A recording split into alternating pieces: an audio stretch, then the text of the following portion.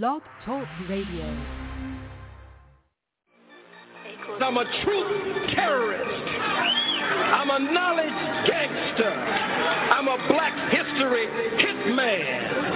I'm a lie killer, urban gorilla. I gotta be a roughneck. Free the Black Panthers, FCBP, stand for Free the Black Panthers. And fuck the black police, that 13th Amendment, trying to make a slave of me. You can lock my body, can't trap my mind, not forever be free. Okay, Free the Black Panthers, FCBP, stand for Free the Black Panthers. And fuck the black police. Feds infiltrated our movement for black leadership roles, but we still heads in the billhead of COINTELPRO. Show, they got me started, lion-hearted, I'm the new Mufasa. And I'm all about Umoja, first in Guzu Saba. Let's bring back the black families, we need our father. Single mama, son and daughter, that's root of the problem. Wise up, we rise up, unity so powerful. Black banks, black schools, black on, black power moves. You telling lies, you think this shit gon' be televised? Black power, be scared guys that be standing there like they paralyzed. We say fuck the system, cause we above the system. We keep ARs and pistols, shotguns that's worth the crystal. But that's for self-defense, make sure we have no issues. Be sure to leave it at the door if you have it with you. This for them freedom fighters that lost their freedom. Until they freedom, we screaming carpe diem. This for the general, King Khalid Muhammad. We gon' make your day a holiday, I fuck me promise. Free the Black Panthers, FCBP, stand for Free the Black Panthers. And fuck the black police, that 13th Amendment, trying to make a slave of me. You can lock my body, can't trap my mind, not forever be free. Okay, Free the Black Panthers, FCBP, stand for Free the Black Panthers. And fuck the black police. Feds infiltrated our movement for black leadership roles, but we still heads in the billhead of COINTELPRO. RBG, RBG, RBG, RBG, RBG, RBG. My sisters, my brothers, the council, the elders, cause that's really all I need. We suited, we booted, don't do it, you stupid, we head to the armory. Black women that guard us regardless, my heart just don't fuck with misogyny, bullshit that don't tolerate it. Melanated, so you gotta hate it. Barack fucked up another conversation, Trump finna get inaugurated, damn. Unify or die, NBPP.org. First and foremost, the new Black Panther Party, no other Black Panther Party, we are not violent. We are for self-defense and self-determination. The most violent group in this country are the police. What is taking place by the police department to black people across this country is ethnic cleansing and genocide. It has escalated since the day that Barack Obama was inaugurated in 2008. We have a people who are only 13% of the population, yet we make up 80% of the prisons. We have 50% unemployment rate in the black community, and it's actually even more than that because they're not counting our people that are in the prisons. The 13th Amendment says you cannot be made a slave or indentured servant unless you commit a crime. The 14th Amendment forced our people to be subjects of this government. We never had any say in that. We need our own nation.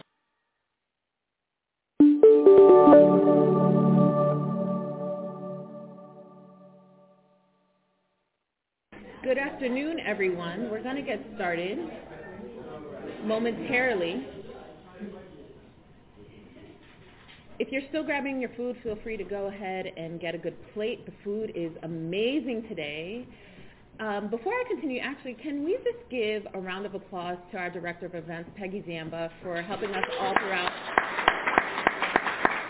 Diversity Week and making sure that we had wonderful lunches and dinner all week long. So thankful for her department and her assistants. This is our keynote. I'm so glad that we made it to this point, and I'm very honored and thankful to be able to introduce Professor McMurtry Trubb. And I'd like to do her a little justice by reading a bit of her bio. If I was to read a full bio of her expertise and experience, it would be several pages long. But I just have a few paragraphs that I'd like to share with everyone as we get started before she gives us our keynote. Terry McMurtry Chubb is a visiting distinguished professor of law at UIC John Marshall Law School. She researches, teaches, and writes in areas of critical rhetoric, discourse and genre analysis, and legal history.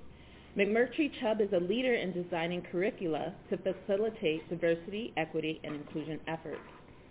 Prior to returning to academia, Professor McMurtry Chubb was a civil litigation associate at a mid-sized law firm in Des Moines, Iowa.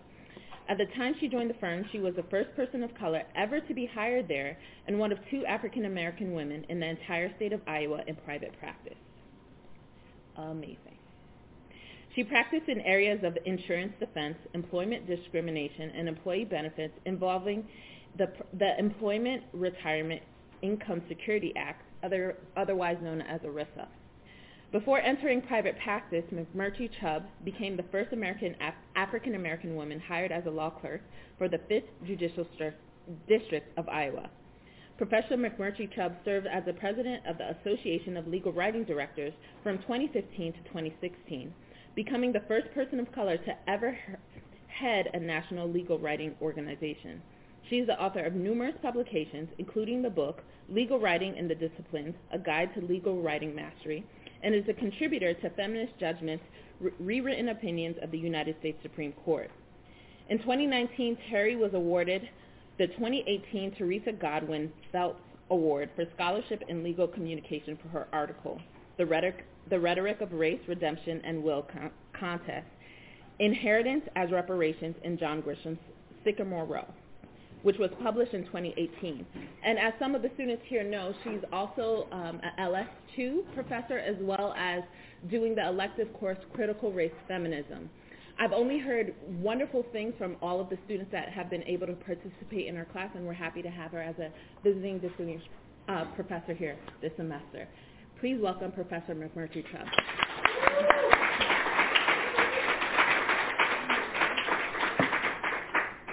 Hello.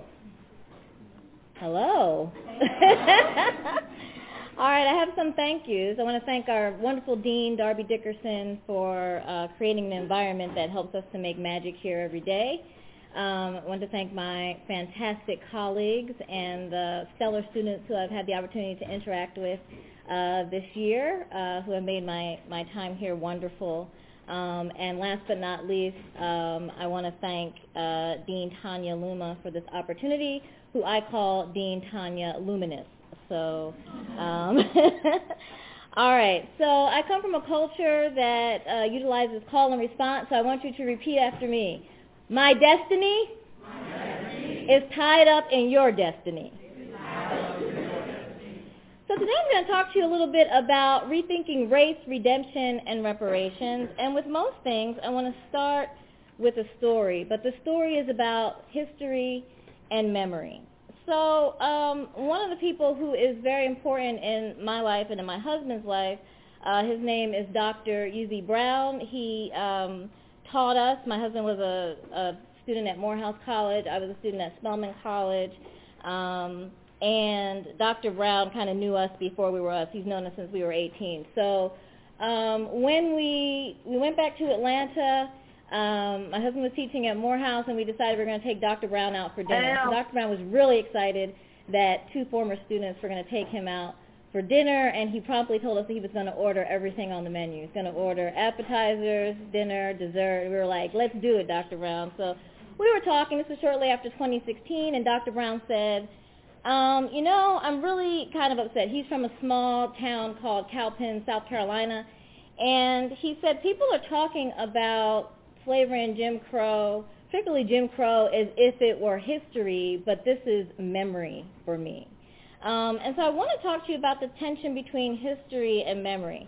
My first year of college was the year of Rodney King, and I remember my future husband and I, then my boyfriend, were in a classroom building, and I remember looking out over the quad, and there were people running. And they were running because the verdict had just, or not the verdict, that the video had just been released of Rodney King. Actually, it was the verdict that had been released, and there was no exoneration. Everyone thought, this was a video. We saw this man being beaten. And there would be some justice, right? Finally, it was documented, and there wasn't. And I remember Again, I was at Selma. My husband was at Morehouse. This is the Atlanta University Center. And the Atlanta University Center is in southwest Atlanta, and it is well, it's been gentrified now, but it used to be it used to be a very white place, then it was a very black place, and now it's back to being a very white place. But at the time we were there, you could only get there through one freeway exit, and so the police had locked down that entire freeway exit, and so nobody was allowed in and no one was allowed out. And there were police in full riot gear preventing us from leaving campus. We had curfews. We couldn't be together in groups of more than 3 because that would have been a gang. So we were on complete lockdown. I remember having this surreal moment where I was looking at the riots in L.A., and I was looking out my window, and there were police in full riot gear outside of my window, and there were police in full riot gear on the television. And again, this is not history, this is memory. And finally, I want to talk about, as a means of introduction, there's a young scholar, his name is Saeed Jones.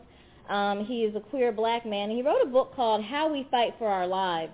And he talks about, it's a memoir, and he talks about in the memoir how his coming of age began when he grew up in Texas, and he witnessed the news footage of a man named James Byrd being lynched in the 1990s. James Byrd was drugged behind the back of a car. And then he also subsequently learned about Matthew Shepard, who was a gay man who was suffered a brutal death. And Saeed Jones says, and I quote, "In those 2 instances, I learned that it was not okay to be black or to be gay." So history versus memory. So the handout that I asked Dean Luma to give to you all is a plantation record from the Joseph M. James plantation. And so what we know from historians of the antebellum South is that plantations with 20 or more slaves were the wealthiest of plantations. They had the wealthiest of planters. This particular plantation, Joseph M. James had about 4 plantations. This record is from his plantation called Cookshay. I believe this plantation was in Arkansas. And he had just 50 enslaved individuals on this plantation. So keep that in your head. 20 or more slaves were the wealthiest of planters. We know from historian Edward Baptist and his sweeping muscular history of slavery and global capitalism, The Half Has Never Been Told, that came out in 2014, that slavery was a capitalist endeavor that built a U.S. economy, particularly cotton cultivation and cotton production. And so I want you to think about that too, that cotton, by the 1860s, the U.S. was the global provider of cotton, the global provider of cotton. Another historian, Swen Beckert, puts it in the context of a global economy where Baptist is focusing on production and labor. Beckert is focusing on the U.S. in the constellation of countries that participated in cotton sales and production. So we are the leaders. So about this handout. So I want you to look at this handout, again, a plantation record. On one side, you will see the valuation of enslaved individuals on the plantation, and on the other side, you will see how much cotton in pounds each person picked. So I want to give you some numbers here for context. The value of cotton in 1857, which is what this particular record is from, cotton sold for approximately 12.5 cents in 1857 per pound. This record is an illustration of the amount of cotton picked during this particular week. On the other side, let's see here if I can pull this up for you. For those of you that don't have a copy, I'll pull it up here. So this record is from November 22nd, 1857. And here you see all of the enslaved individuals on the left-hand side and the amount of cotton that they each picked in pounds. So as of this date, November 22nd, 1857, the enslaved had picked 84,326 pounds of cotton. See this number down here. 84,326 pounds of cotton. Keep in mind, this was just in one field, in one plantation, and Joseph and James had about 4 or 5 plantations. So just in this one field. 84,326 pounds of cotton that went for 12.5 cents.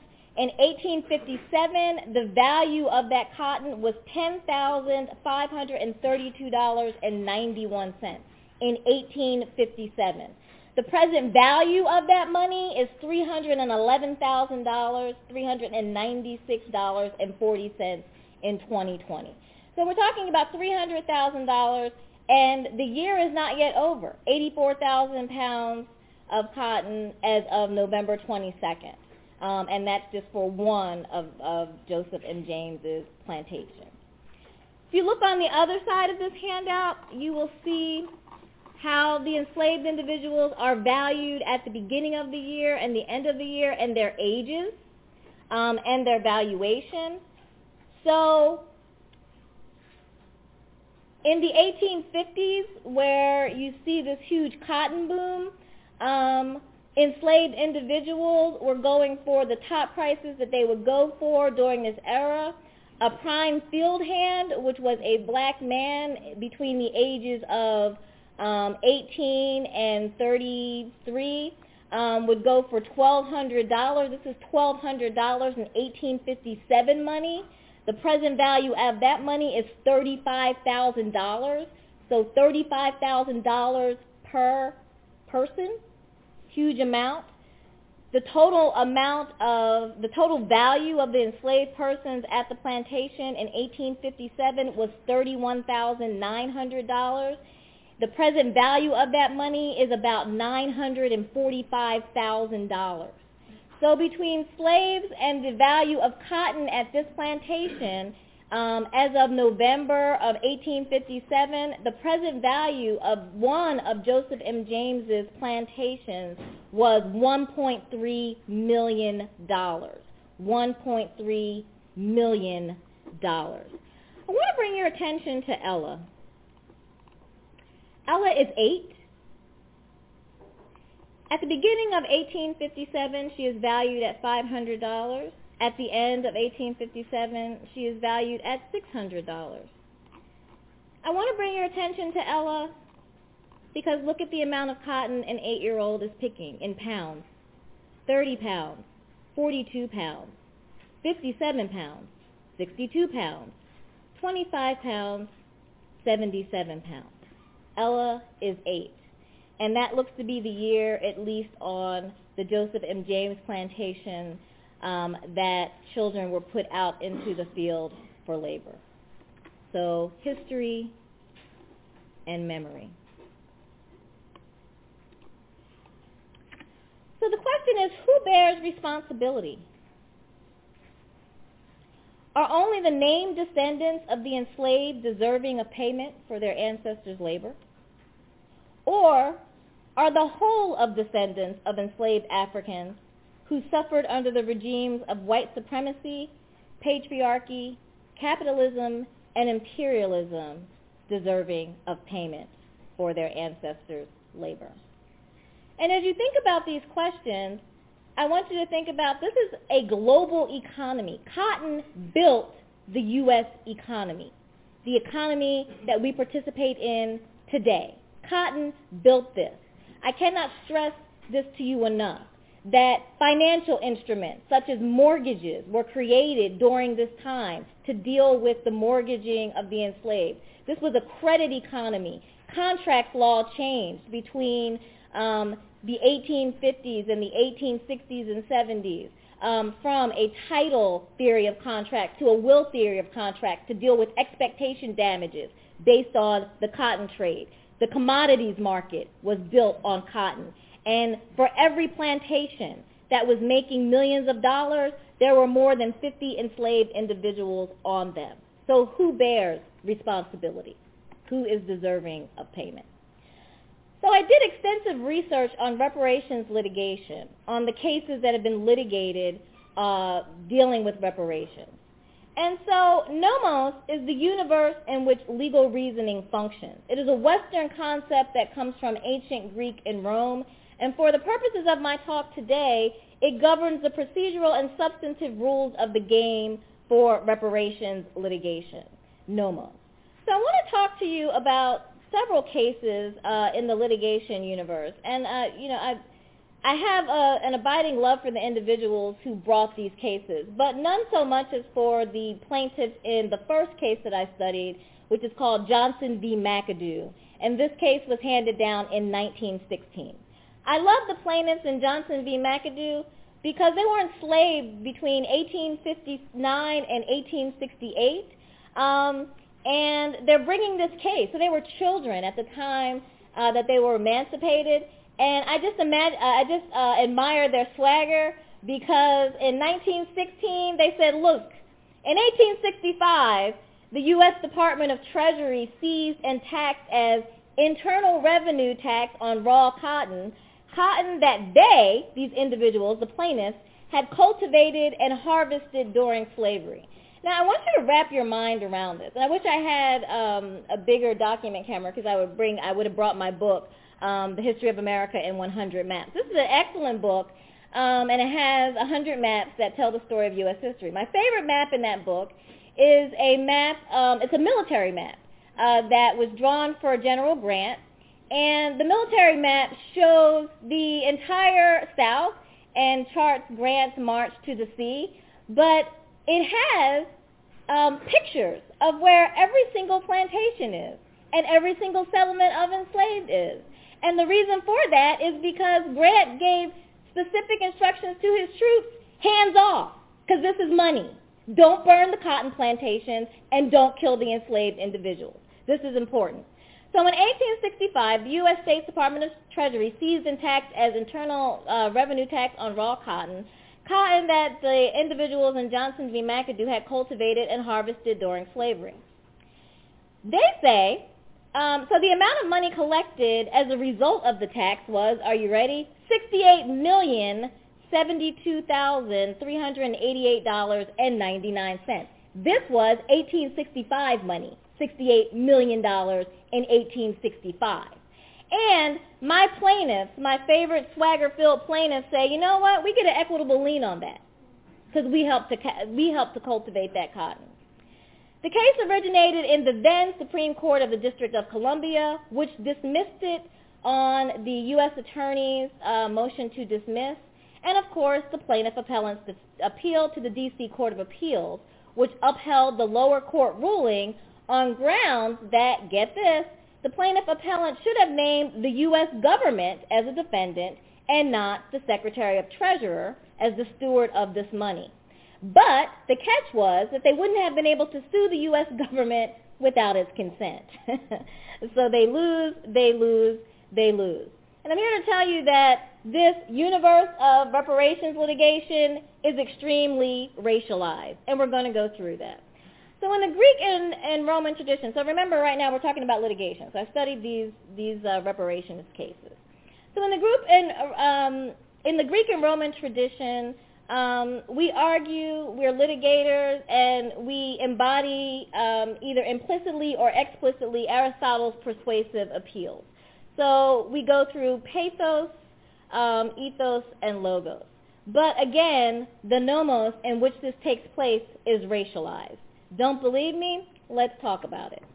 So here are the cases that I studied: Johnson v. McAdoo, Cato, Pigford, Obadell, and Henry African American slave descendants. Note that from 1916 to 2005, we have these huge, massive cases undertaken in the courts. And so now I'm going to talk about what guided their attorneys and how they made these arguments and why they were not effective. So pathos. On this side, we have the picture memorialized of Mamie Till bending over the graveside of her son Emmett, who was lynched. Emmett was in Mississippi visiting his grandparents on vacation. He was from Chicago. And allegedly, Carolyn Bryant says that Emmett whistled at her in the store. which prompted her husband and his friend to go out and get Emmett and to tie his body to a cotton gin fan and throw it in the Chattahoochee River. As they were searching for Emmett's body, they found tons of corpses in the river and in other rivers in Mississippi. And these were the men who had been lynched, and nobody looked for them before this point.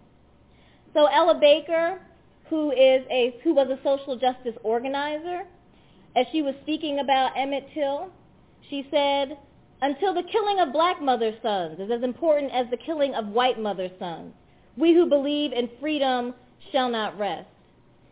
And Emmett, there was a lot of controversy about Emmett's body and about getting it back to Mamie and about getting it to her in Chicago. The NAACP had to intervene. And Mamie made the decision at that point to have Emmett's body revealed in an open casket. And the enduring quote that comes from Mamie is, "I want the whole world to see what they did to my boy." And so Emmett's funeral, which again, I wish I had the pictures from Ebony Magazine. I mean, it was like, bigger than many celebrity funerals, state funerals, is believed to be the start of the classic civil rights movement. Pathos. Using emotion to persuade. But whose emotions matter? On this side, I have Louis Head, who is Mike Brown's stepfather. This picture is of him learning that there would be no indictment for the police officer who murdered Mike. And when he heard this, there's actually video of him yelling, "Burn this bitch down." And because of this, the prosecutors began proceedings to indict him for the fires that made Ferguson burn. Whose emotions matter? The next Aristotelian appeal is ethos, using character, credibility, and gravitas to persuade. Whose stories do we believe? Here we have Sandra Bland, who was pulled over on a routine traffic stop. She ends up dead in her cell. And the question is, did she kill herself or was she murdered? Who do we believe? Now we have footage that has surfaced from her cell phone, and so we have a better idea of what happened. But remember the controversy in the days following her death. Here we have Eric Garner. And I picked this picture because in 3 frames it shows how quickly the situation escalated. Of course, Eric Garner said his famous last words, "I can't breathe." Look at his initial interaction with the police officer, the forbidden chokehold, and eventually his strangulation. Whose stories do we believe? We didn't believe either of these people. And why didn't we believe them? Lastly, logos. Now, this is my Lady Justice. She's not, she's not checking for y'all. She doesn't believe that there is justice. She's a little skeptical. Scales of justice are a little small. She has a lot of swagger about her. And what she wants you to know is this. Logic is based on 2 things. How you know what you know and how you are who you are. The fancy words for those are how you know what you know is epistemology. How I make sense of the world is directly related to how I understand my place in the world. It's directly related to my culture. And how you are, who you are, my ontology, how do I believe that I got here? And so epistemology and ontology determine how we build the analytical frameworks and reason to legal outcomes. How the lawyers in the cases that I listed for you were able to argue and ultimately to fail. And so back to this litigation universe, nomos sets the rules of the game. It's rooted in Western rhetoric. But nomo, at the bottom, is from the African diasporic tradition. And nomo is the universe in which invocations for justice function. These are always in conflict because of how we view these things in the racialized nomo. So I want to talk to you a little bit about this concept of ideographs and analytical frameworks. I want you to stay with me here because it's a little heady. So as I'm drafting a brief as an attorney, there are certain landmines, and those landmines are ideographs. And ideographs are words that bring with them all of these modes of reasoning, all of this baggage. If you think of the word citizenship, right? Citizenship is an ideograph because with it comes all of this baggage about what we think about it. And so when we use the word, no matter what we say after, people are going to have a certain perception of what that word means. Are you following me? So in the reparations litigation universe, using the words slavery, discrimination, bring with them certain set frameworks that the court utilizes in resolving these disputes, word blocks, if you will. So in my first case, Johnson v. McAdoo in 1916, the Johnson plaintiffs framed themselves and their ancestors as subject to a system of involuntary servitude. Of course they did. They were enslaved between the years of 1859 and 1868. However, in doing so, they implicated slavery as an ideograph that evokes a cascade of beliefs that normalizes people of African descent as laborers and justifies their victimization. So, as an ideograph, slavery focuses the court on systems over people. And you might think, that's good, that's what we want. But the response of the court was to say, because you have now implicated a system, the United States government, and not the Secretary of Treasury, not an individual, then you must engage with the United States government that gets to decide whether you get to sue it for a wrong that you have perceived. So this was the reason why the court said you lose. Because every time you invoke slavery as an ideograph, the court says sovereign immunity and you lose. In Cato v. United States in 1995, the plaintiffs again evoked slavery. And as an ideograph, the court said, fine, now we not only invoke sovereign immunity as a roadblock, but also the statute of limitations, because it's 1995, and slavery ended in 1865. So you have to show that there's a direct line between your wrong that you're alleging and any damages that you want to get. So slavery then invoked the sovereign immunity roadblock and the statute of limitations roadblock. The Cato plaintiffs also argued that they were the victims of discrimination. And the court, discrimination is operating as an ideograph in the realm of reparations litigation. And so the court says, okay, the roadblock we're throwing up for this is political question and standing. Do you have standing to bring this lawsuit? You were not directly enslaved. And the political question doctrine, that this is for the legislature to resolve, not for the courts. So, in every single piece of litigation that I studied, every time the plaintiffs talked about slavery as a system of oppression, every time they talked about being the victims of discrimination, the court said sovereign immunity, statute of limitations, political question, and standing. Pickford v. Glickman is a case that involved black farmers, and the plaintiffs brought the lawsuit specifically under a anti-discrimination statute. And the reason why I say they kind of won is because they got a recovery. The farmers brought a class action suit in Pickford about the number of black farmers that were dispossessed of their land. But they didn't really win. 907,000 African-American farms disappeared between 1920 and 1922. And the putative class of plaintiffs in the original cause of action was only 641 black farmers. So if you think about 907,000 black farms and only 641 black farmers, that's not really a victory. So why does reparation litigation fail? Partly it fails because of our understanding of the past and its impact on the present. And so there are these ideologies that drive how the court sees these cases. And one, remember what I told you about the difference between nomo and nomos, right? Nomo is the universe in which invocations for justice function. The African American or the African diasporic experience has with it the overriding belief in perseverance, endurance, and hope. An understanding that there is history and that our history is not behind us, but it is ever present and in front of us, and we are working through it. That it always has an impact on how we live our lives daily.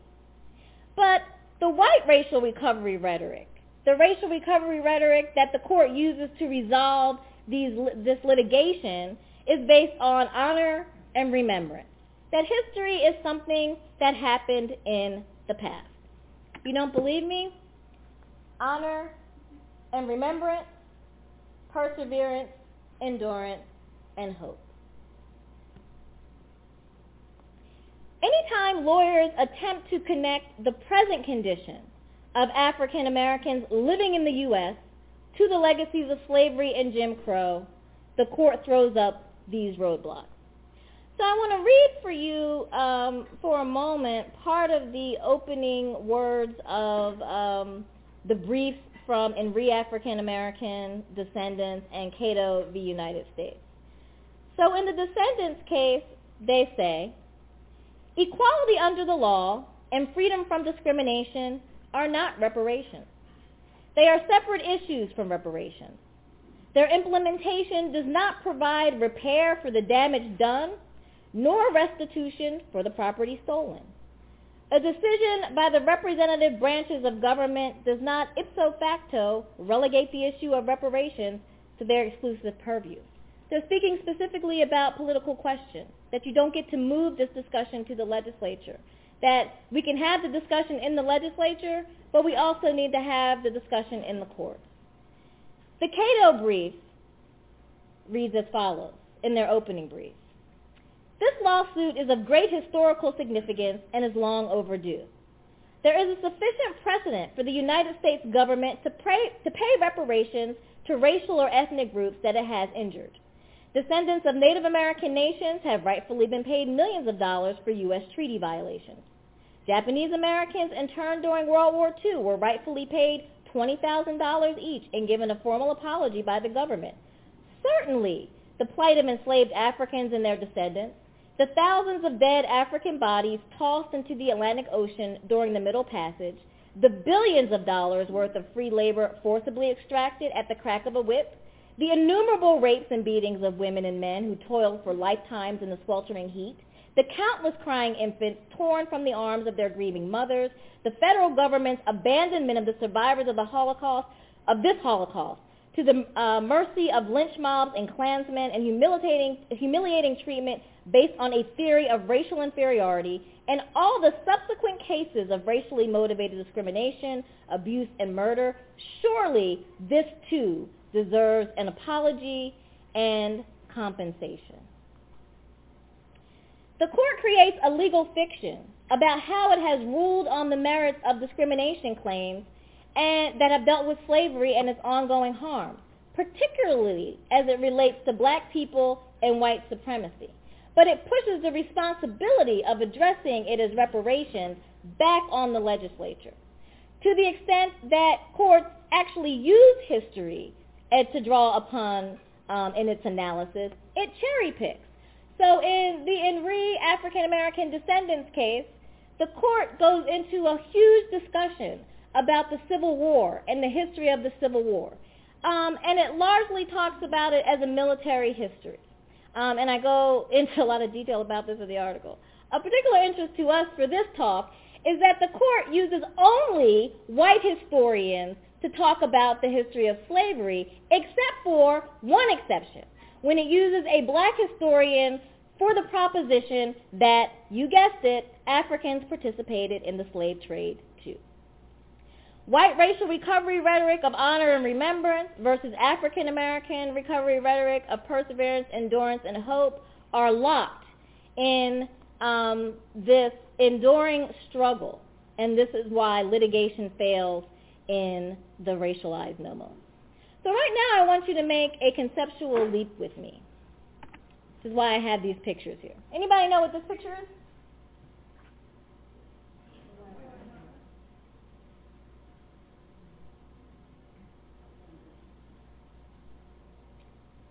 The style is very much of a plantation house.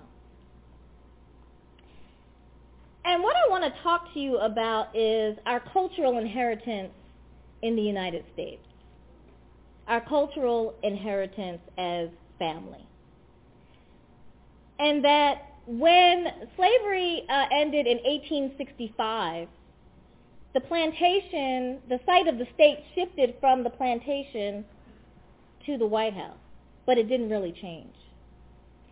Family is understood in the Western world as the normative universe of testamentary dispositions. And so the question I have for you is, who is worthy of our cultural inheritance? Presently, our cultural inheritance of privilege and power, descendants of the African enslaved are excluded from that cultural inheritance. Courts have underscored in the realm of testamentary dispositions that natural bequests are those the testator makes to its family, in the same way as natural bequests in our United States government of privilege and power are those made to family. And the courts have made it very clear that people of African descent are not part of the American family. Unnatural dispositions raise the possibility of undue influence, right? Anyone not a blood relative of the testator is an unnatural beneficiary of his or her estate, even if that person was a caregiver to the testator before his or her demise. So I want you to think about this, right? After slavery, the plantation is a organizing structure for society, because make no mistake, it was an organizing structure for society, transferred to the state, and the state became the master of a nation in which difference was enshrined in our founding documents and reflected in our lived experience. Who is in the American family? Who is a natural recipient of our cultural inheritance? So I want to talk to you a little bit about our will. You can think of the Constitution as our national will, right? The will as a document is a personal narrative, and it is central to the process in which an individual confronts his or her mortality, assesses their life accomplishments and disappointments, and contemplates his or her legacy.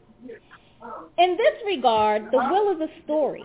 It's a story that the testator tells about his or her life through the language of the will and those things the testator gives at death, to whom the testator chooses to give them, and the people to whom the testator chooses to give them. This narrative becomes contested when the person is not family. When a testator disinherits the testator's heirs by failure to give them any of the testator's estate, the disinherited resorts to litigation to contest the will, primarily under the legal theory of undue influence. A narrative that the testator tells about his or her life through the language of the will and those things the testator gives at death and how the testator chooses to give them and the people to whom the testator gives them. Think about freedom in this respect, right? Freedom via a will, or freedom for the formerly enslaved. This process involves taking something away from someone and giving it to someone else. And isn't this what we're talking about when we talk about reparations? That the biggest barrier, the biggest debate is, I was not the owner of slaves, and I will tell you, I was never a slave, and yet here we are. But just as in the realm of testamentary dispositions, when we take something away from someone who is family and we give it to someone who we don't think is deserving, there's a will contest. And right now we're in a will contest over our cultural inheritance. And someone's going to have to give up something or be forced to give up something in order to give back to the people who built this country, who built this economy, who built a global economy. So when I was writing and studying about this, I was contacted by several attorneys who had litigated will contests based on dispositions that were given during slavery. So basically, descendants of enslaved people came to them and said, "Hey, we found this will in the in these papers, and it seems that our relatives were given their freedom via will, but the family just conveniently forgot about it." And the question then became, so what do we get now? Because I'm here to tell you that the descendants of Joseph M. James, his legitimate or illegitimate children, there are no illegitimate children, only illegitimate parents, but his children, the enslaved that worked on that plantation, that $1.3 million, people, 1.3, that's a heck of a start in life, is it not? And I can tell you through my research that this money was rolled into corporations that are now Fortune 500 corporations. Money was rolled into families who are now the leading families. And so we all look around and we say, this is for the legislature. I'm here to tell you it's not for the legislature, because we can draw a straight line from these records to who's benefiting now. So again, in the reparations contest, the will is a cultural narrative. And right now, African Americans are outside of the family created at the founding of the country. Remember, if you read Dred Scott v. Sanford, and the court says that African Americans were not intended, were not meant to be included in We the People. A reparations appeal to the U.S. government is akin to a claim of undue influence of the paternal master, the testator.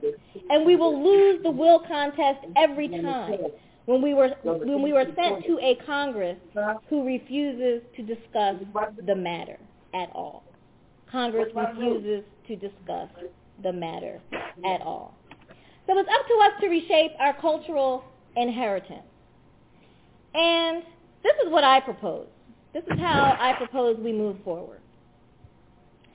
We have to take responsibility for the legacy of slavery as a country, and we have to reshape who is a beneficiary of our cultural inheritance and who is in our national family. Or, if we don't take responsibility, then we need to have that responsibility thrust upon us. So social media has been instrumental in exposing people doing dangerous racist acts. Why not use it as a vehicle to expose family and corporate wealth rooted in enslavement and tie it to it directly? And I have tons of records. My friends laugh at me. I have tons of plantation records. I carry them in boxes every time I move to a new state. Recently they were digitized. Thank you for my research assistant. But I have them. In fact, the record that you have is one that I carry with me on my iPod, and I have it in airports, and I talk to people. I say, hey, want to see a plantation record? I stopped doing that because people start crying, and then I don't know what to do. Because it is evocative, right? But even though litigation is ineffective, it can be effective to bring attention to an issue. And so when I file a complaint, it becomes a matter of public record. So I'm willing to file a complaint using an extensive amount of slave records and calling people out for their wrongdoing, for their ancestors' wrongdoing, and for their unearned benefit that they got from people like Ella, who at 8 years old was picking on average 50 pounds of cotton a day. My proposal is meant to influence public perception and understanding about the impact of slavery and Jim Crow. Because as Dr. Brown said, this is not history. This is memory.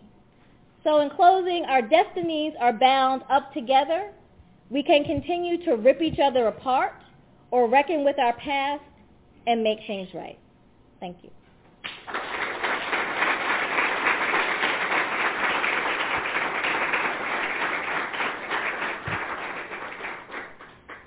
So are there any questions? Comments?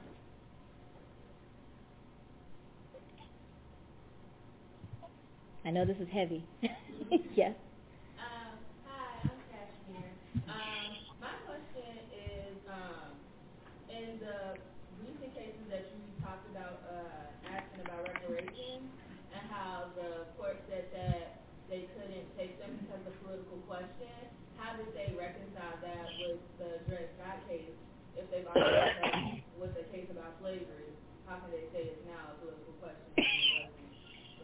Because the court creates this legal fiction that history is in the past and it has no bearing on our future. So it silos it there and says that happened then, but this is something different now. So it's an understanding that it chooses to advance about our history. Mm-hmm. But in reality, we know that's not the case. Mm-hmm. Yes? What about seeking reparations from more recent and ongoing,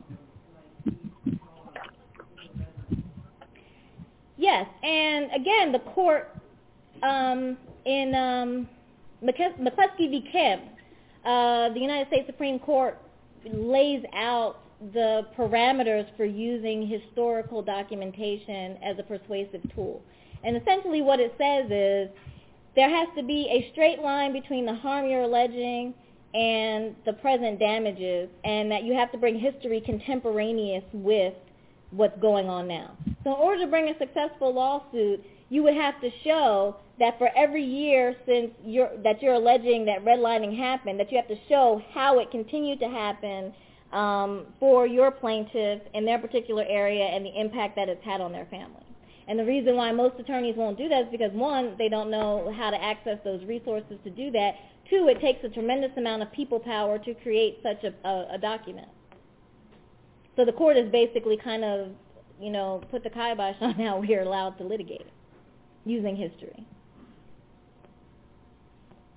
I saw another hand somewhere. Yes? Recently in the news there was a discussion of reparations, even a hearing of it, and there were many people I'd love to hear your opinion on that, and also if you see any further resurrection of reparations. Yeah, I think that a lot of the discussion is well-meaning but wrong-headed. Part of my husband and I joked when I was preparing this talk, and I said, I always give my talk two titles, one for you all and one for me. The title for me was "Run, Cut Me My Check," and so the reason why I think it's wrong-headed is because we're talking of reparations in terms of, we should implement these social programs, and we should, make sure people have affordable housing, and that's great, but run, cut me my check, right? Like, this is real. This is actual money. This is actual money that I can trace.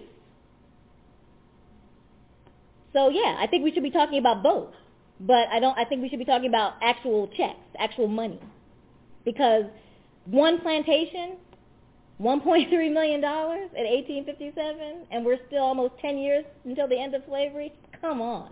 $68 million in 1865 that the U.S. government taxed and seized. Come on. The plaintiffs in Johnson v. McAdoo had it right. Where's my equitable lien on this cotton that I helped to cultivate? Mm-hmm.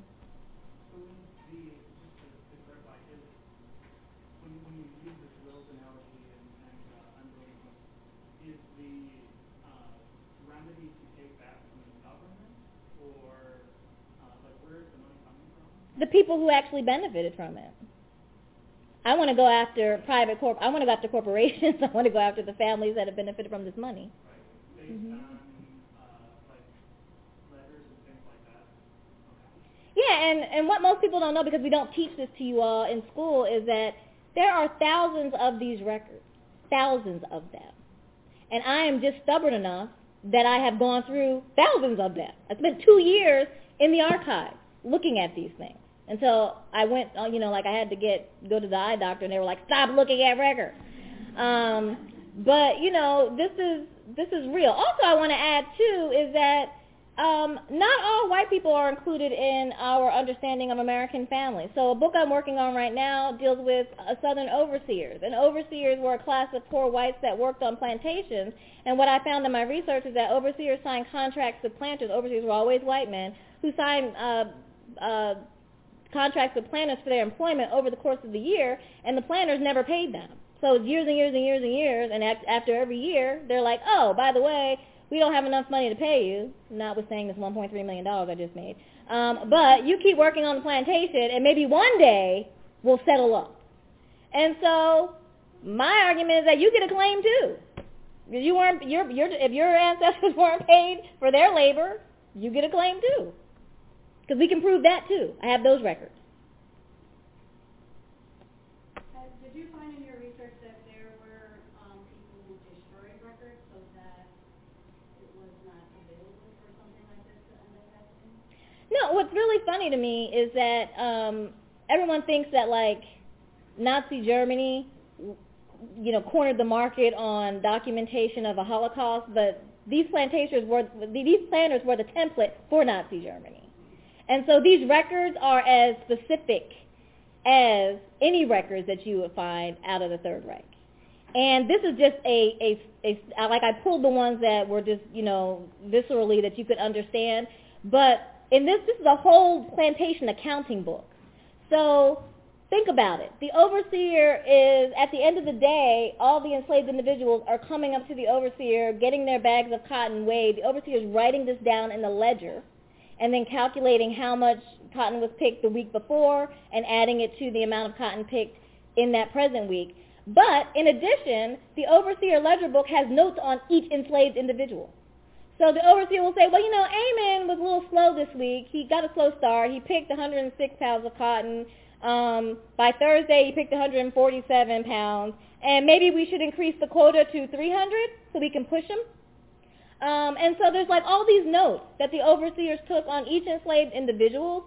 There are notes about each task that they were set to. I study exclusively cotton plantations, partly because of the role of cotton in the global economy, but also because it was a specific system of labor, a gang system of labor that lent itself to certain consistencies and continuities.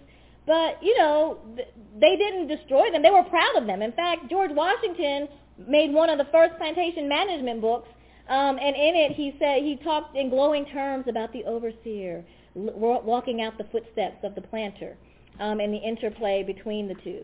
And so many of the people who are called the founding fathers of our country were responsible for this whole regime of plantation management. And in the management discipline, overseers were the first group of salaried individuals in the United States as managers, if you can think about that. So again, this whole regime sparked ways that we still deal with management of labor today. And make no mistake that as managers, cotton is unique in that it requires you to pick it, and then it has to be processed before it can be sold. And you can have as much land and as much labor as you want, but the productivity of the labor is what makes the difference between how much money you're able to make. So overseers were experts in the use of torture in getting enslaved individuals to work faster. And so this is what this whole regime was based on, the torture, death, maiming of a workforce to make them as productive as possible. And I don't know if you've ever seen a cotton plant or if you ever just held a cotton ball in your hand, 267 pounds of cotton, that's a lot. And to do that in one day. Mm-hmm. Mike, was I understand going after, for instance, the Brown family out of the Northeast or Aetna, but what about the federal government? As you pointed out, the federal government paid reparations for Japanese folks that were in internment camps, at least during that time period. The federal government paid reparations for Vietnamese soldiers who worked with the federal government, at least during the Vietnam War. And make no mistake, slave labor helped to build the Capitol building. Absolutely. So why not? And I want to come back to this, that in those instances, the entire nation pays. Absolutely. Even though I didn't do anything wrong to, intern anyone or put anyone in an internment camp. So I'm just curious as to why not at least hold the federal government responsible. Yeah, I'm not ruling it out, but I'm just thinking strategically in the economic and political climate in which we find ourselves. I think it's a non-starter, but I'm not against it. I think that strategically, yes. And if they want to throw up the roadblock of political question, well, let's engage the political question then. But you're absolutely right that the government $68 million was not going to the people in 1865. So yeah, I agree. Mm-hmm. I remember a couple of decades, like in the late 90s,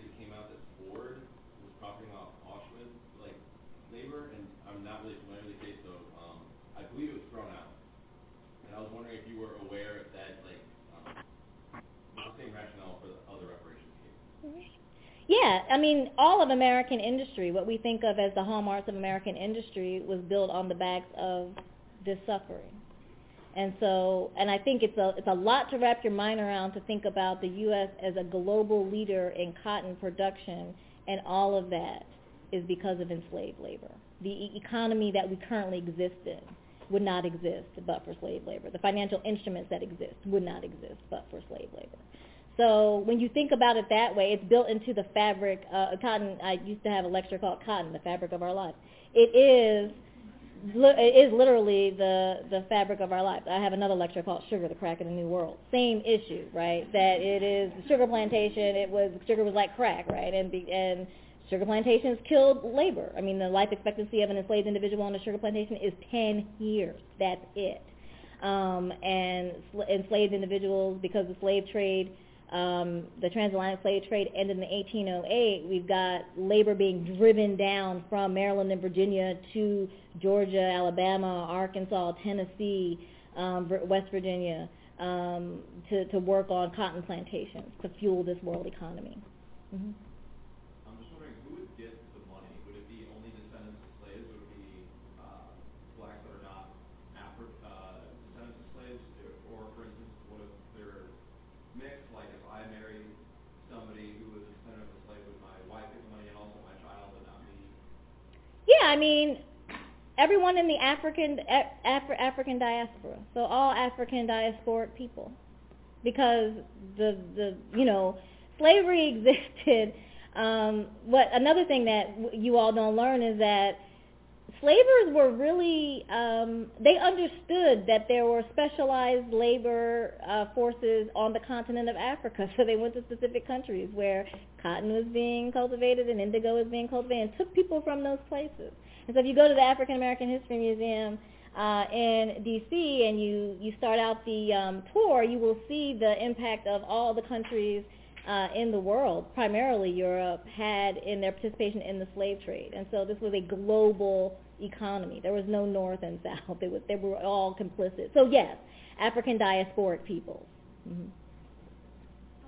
So you went over who gets the money, or where the money will come from, obviously who benefited from this money.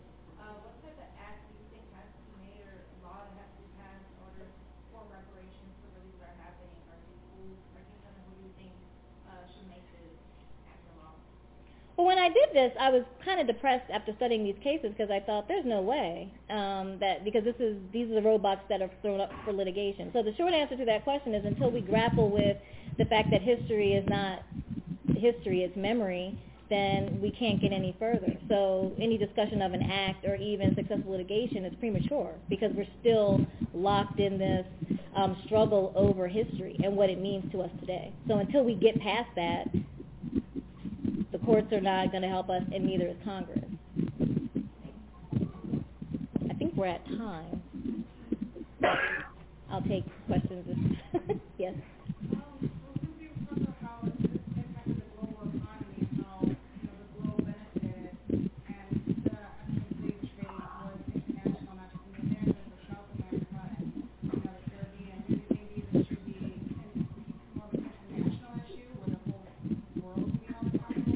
That would help.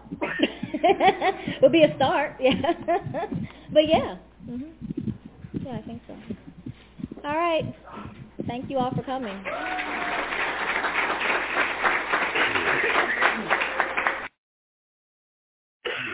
It's a pleasure to welcome you to the University of Illinois at Chicago, those of you who are not already here. A special welcome, of course, to our invited Philip Bowman lecturer, Dr. William Sandy Darity from Duke University. We are delighted to have you on our campus, and I'm very much looking forward to your lecture. I should also note that we have Philip Bowman himself here. Where did he go?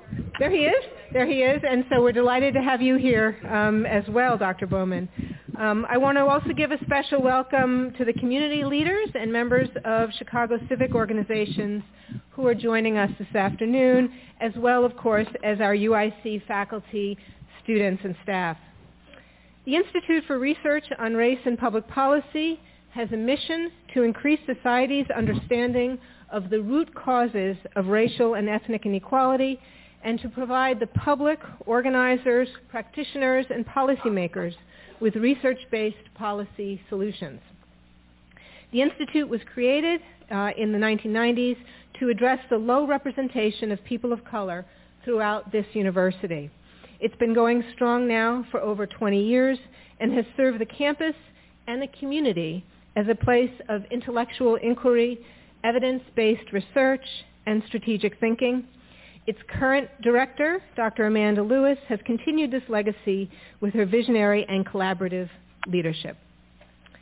Now, maybe this has always been true, but it feels like now more than ever we need centers like the IRRPP to offer a community of scholars support for their intellectual endeavors around issues of race, to collaborate with community organizers on social justice projects, and to explore the relationship between policy and racial injustice. UIC has a deep and abiding commitment to the work of the IRRPP. We are, as our chancellor likes to say, not just the University of Illinois at Chicago, but the University of Illinois for Chicago. We cannot possibly fulfill that mission without long-term and sustained efforts that address the most important issues of our time and that leverage our collective skills in research and community outreach. Issues of race, justice, and public policy take their place at the top of our priorities at UIC. And I cannot emphasize this point better than by quoting the beginning and the end of a long poem by Langston Hughes, which I actually only learned about last week when it was quoted by the president of the ACLU who visited our campus. Hughes starts the poem this way: "Let America be America again. Let it be the dream it used to be. Let it be the pioneer on the plain seeking a home where he himself is free. America never was America to me." And he then has a long and beautiful poem, and he ends it this way: "Oh yes, I say it plain, America never was America to me, and yet I swear this oath, America will be." Now, the Institute for Research on Race and Public Policy is dedicated to understanding how we can create the America that was meant to be. There is no nobler cause and never has been in this country. So again, I want to thank you for being here, and I look forward to an interesting and engaging afternoon. Thanks. Thank you so much. For those of you who don't know me, my name is Amanda Lewis, and I have the pleasure of being the director of the Institute for Research on Race and Public Policy, as well as being on the faculty here in Sociology and African American Studies. It is my great pleasure today to introduce our speaker for our annual Philip J. Bowman Lecture on Race, Ethnicity, and Public Policy. The Bowman Lecture focuses on providing timely analysis of issues of race, ethnicity, and justice facing us today. The lecture is named after the first permanent director of IRRPP, who does happen to be sitting right here, Philip J. Bowman, both because of his important leadership of the Institute and because of his prolific record as a scholar. All of us who have benefited from the work of IRRPP over the last 15 or 20 years owe a great debt of gratitude to Phil for his careful and strategic nurturance of this institute at its beginning. He set a strong foundation that has enabled IRRPP to serve its mission of supporting UIC faculty and students, increasing the quantity, quality, and impact of research on race and policy at UIC, and serving as an important intellectual hub here in Chicago for cutting-edge research on race and ethnic dynamics that is deeply engaged not only with trying to understand but to transform the conditions of underrepresented groups. Dr. Bowman is currently professor of higher education at the University of Michigan, where he's also director of the Diversity Research and Policy Program, as well as faculty associate for the Institute for Social Research and National Poverty Center. Dr. Bowman's scholarship focuses on racial and ethnic diversity, higher education, and related policy issues, including workforce opportunity, urban poverty, family distress, and health inequalities. He's also taking national leadership right now and pushing conversations about strengths-based interventions to reduce inequalities, disparities, and opportunity gaps. I am lucky to have known him for more than 20 years. He is often, I describe, the ultimate intellectual and scholar, mostly because he is just deeply and sincerely interested in the world. in people's stories and in understanding why things are the way they are and how to transform them in ways to create more opportunity. Recently, I ran into yet another friend and colleague who had met Phil for the first time and sat down with him for what turned out to be a 3-hour conversation. Those of you who know Phil know what I'm talking about, and gained more insights, they said, in that one conversation that they'd gotten in their entire graduate school career. Dr. Bowman operates with brilliance, great integrity, and skill, and we are very honored that he could be here with us today. Thanks very much for coming. The other asterisk to Phil is I keep trying to get his family here for this celebrate, but they're so overly accomplished, his children. So one of them just got a named professorship at Columbia last week, so they all had to go there for that. So next year maybe they'll come here and join us for this. Our speaker today shares several qualities with Phil, as you'll notice when I get into the meat of my introduction. It is with great joy that I introduced William A. Sandy Darity, who is the Samuel Du Bois Cook Professor of Public Policy, African and African American Studies and Economics, and the director of the Samuel Du Bois Cook Center on Social Equity at Duke University. He has served as chair of the Department of African and African American Studies and was the founding director of the Research Network on Racial and Ethnic Inequality at Duke. He was most recently a fellow at the Russell Sage Foundation, but has also held prestigious fellowships at the Center for Advanced Study in the Behavioral Sciences at Stanford and at the National Humanities Center, and has been a visiting scholar at the Federal Reserve Board of Governors. In 2012, he received the Samuel Z. Westerfeld Award from the National Economic Association, the organization's highest honor. He is a past president of the National Economic Association, the Southern Economic Association, and as well, speaking to his wide reach and his deep interdisciplinary commitments, also it was the, I guess, past and current president of the Association of Black Sociologists. It's a long story. Dr. Darity has published or edited more than a dozen books and hundreds of articles in professional journals. Dr. Darity is also one of the most generous scholars I have known. He has done as much to help widen the pipeline for faculty of color into the academy as anyone I know. I can't tell you how many times I've been in conversation with a junior scholar, a postdoc, a graduate student somewhere, and Sandy's name comes up, and they say that he has read their paper or helped them get into graduate school, or that they attended some summer research mentoring program that he either ran or came to or helped fund, etc.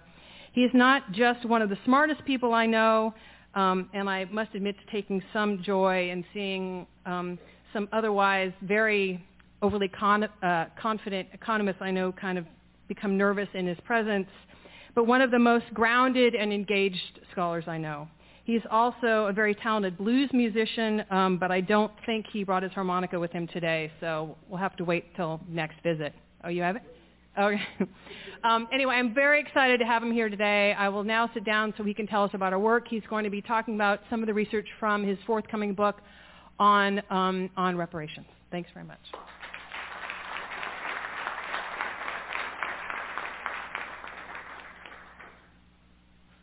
Thank you, Amanda. That's extraordinarily generous. I also want to say that it's my hope that my research center at Duke and IRRPP can develop a collaboration on, hopefully on a project trying to survey, to gain information about wealth differentials by race and ethnicity in Chicago, which we think, needs to happen. I'd also like to thank Amanda's partner, Tyrone, for spending a year next door to me at Stanford and putting up with a variety of loud noises, especially music that came out of my office. And then I'd like to thank Phil Bowman. People frequently ask me who are my mentors? And at my age, there are very few of them remaining. But Phil Bowman is one, and one of the most important. He's one of the deepest scholars that I know, but he's also unusual because he is somebody who has excelled not only as a researcher, but as a university administrator at the highest levels. And so I'm very honored to be giving this lecture that is named after you. So thank you. So I'm working on a book called From Here to Equality with Kirsten Mullen, who is my partner. And the book opens with a description of 3 objectives that are associated with reparations. In fact, we borrowed the phrase that Martin Luther King is famous for using, the arc of justice. And we borrowed that phrase because there are 3 components to reparations that fit nicely in the context of those terms. The first is the A is acknowledgement, the R is redress, and the C is closure. So by acknowledgement, what we mean is a reparations program is supposed to engage with a process of recognition and admission of the wrong by the perpetrators and or the beneficiaries of a major social injustice. The apology should take place, but the apology must be accompanied by a commitment for redress. So redress is the second component of a reparations project, and this can take 2 different forms. One form is atonement. So the perpetrators and or beneficiaries must meet conditions of forgiveness on the part of the victims. The victims must establish what the terrain is for forgiveness, and there should be good faith negotiations between those who are wronged and the wrongdoers, or the wrongdoing institution. Restitution, on the other hand, typically means the restoration of the survivors to the condition that they experienced prior to the injustice, or the position that they might have attained in the absence of the injustice. So restitution is somewhat different because then we have a metric that's based upon a presumed or imagined alternative state of affairs for the victimized population. And then closure means mutual reconciliation takes place, and there are no further claims made by the victim community for race-specific or group-specific programs. Indeed, no further claims will be made unless, of course, there's a new round of injustices. Okay. So those are the 3 components of a reparations program, and I'd like to take the next step in the conversation by exploring why we might have a reparations program. And unfortunately, in the context of thinking about reparations for Black Americans, there has been a nearly exclusive emphasis on slavery as the pertinent atrocity that justifies reparations. But I'd like to ask about the record of atrocities during the 150 years since slavery. Ta-Nehisi Coates' resurrection of the conversation about reparations is particularly notable because Ta-Nehisi focuses on what happened after slavery. And indeed, he focuses heavily on what happened in the 20th century rather than the 19th century. So the focus of my conversation today is actually going to span the entire 150 years since slavery ended. And I'm going to try to make it clear that the unjust treatment of blacks in the United States is a national problem, and it always has been a national problem. This is one of the reasons that I wanted to give you this first slide, a Ku Klux Klan rally that's taking place on East Main Street in Ashland, Oregon in the 1920s. Now, Oregon has a peculiarly troubling history. Whites who migrated to the present-day state of Oregon during the 1840s and 1850s were typically against slavery, but they also were simultaneously against living with blacks. On September 21st, 1849, the territorial legislature passed a law that said, "It shall not be lawful for any Negro or mulatto to enter into or reside in Oregon."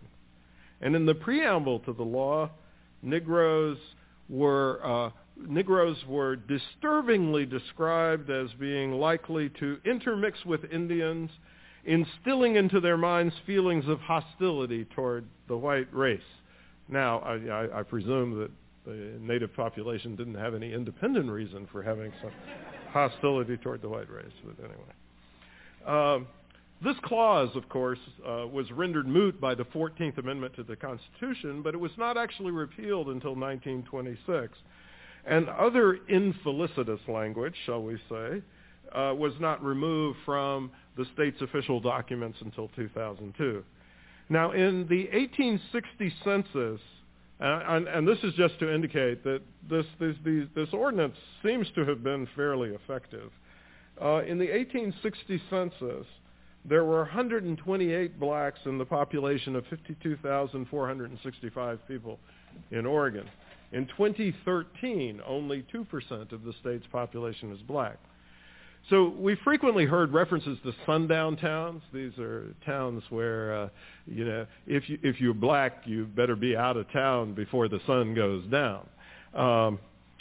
I've also used that concept metaphorically to describe academic departments that have never had a black faculty member. So I call them sundown departments. Okay, but Oregon functioned as a sundown state. Okay, so this is particularly striking. Not in the South, not in the Northeast, but in the far west of the United States, we have Oregon.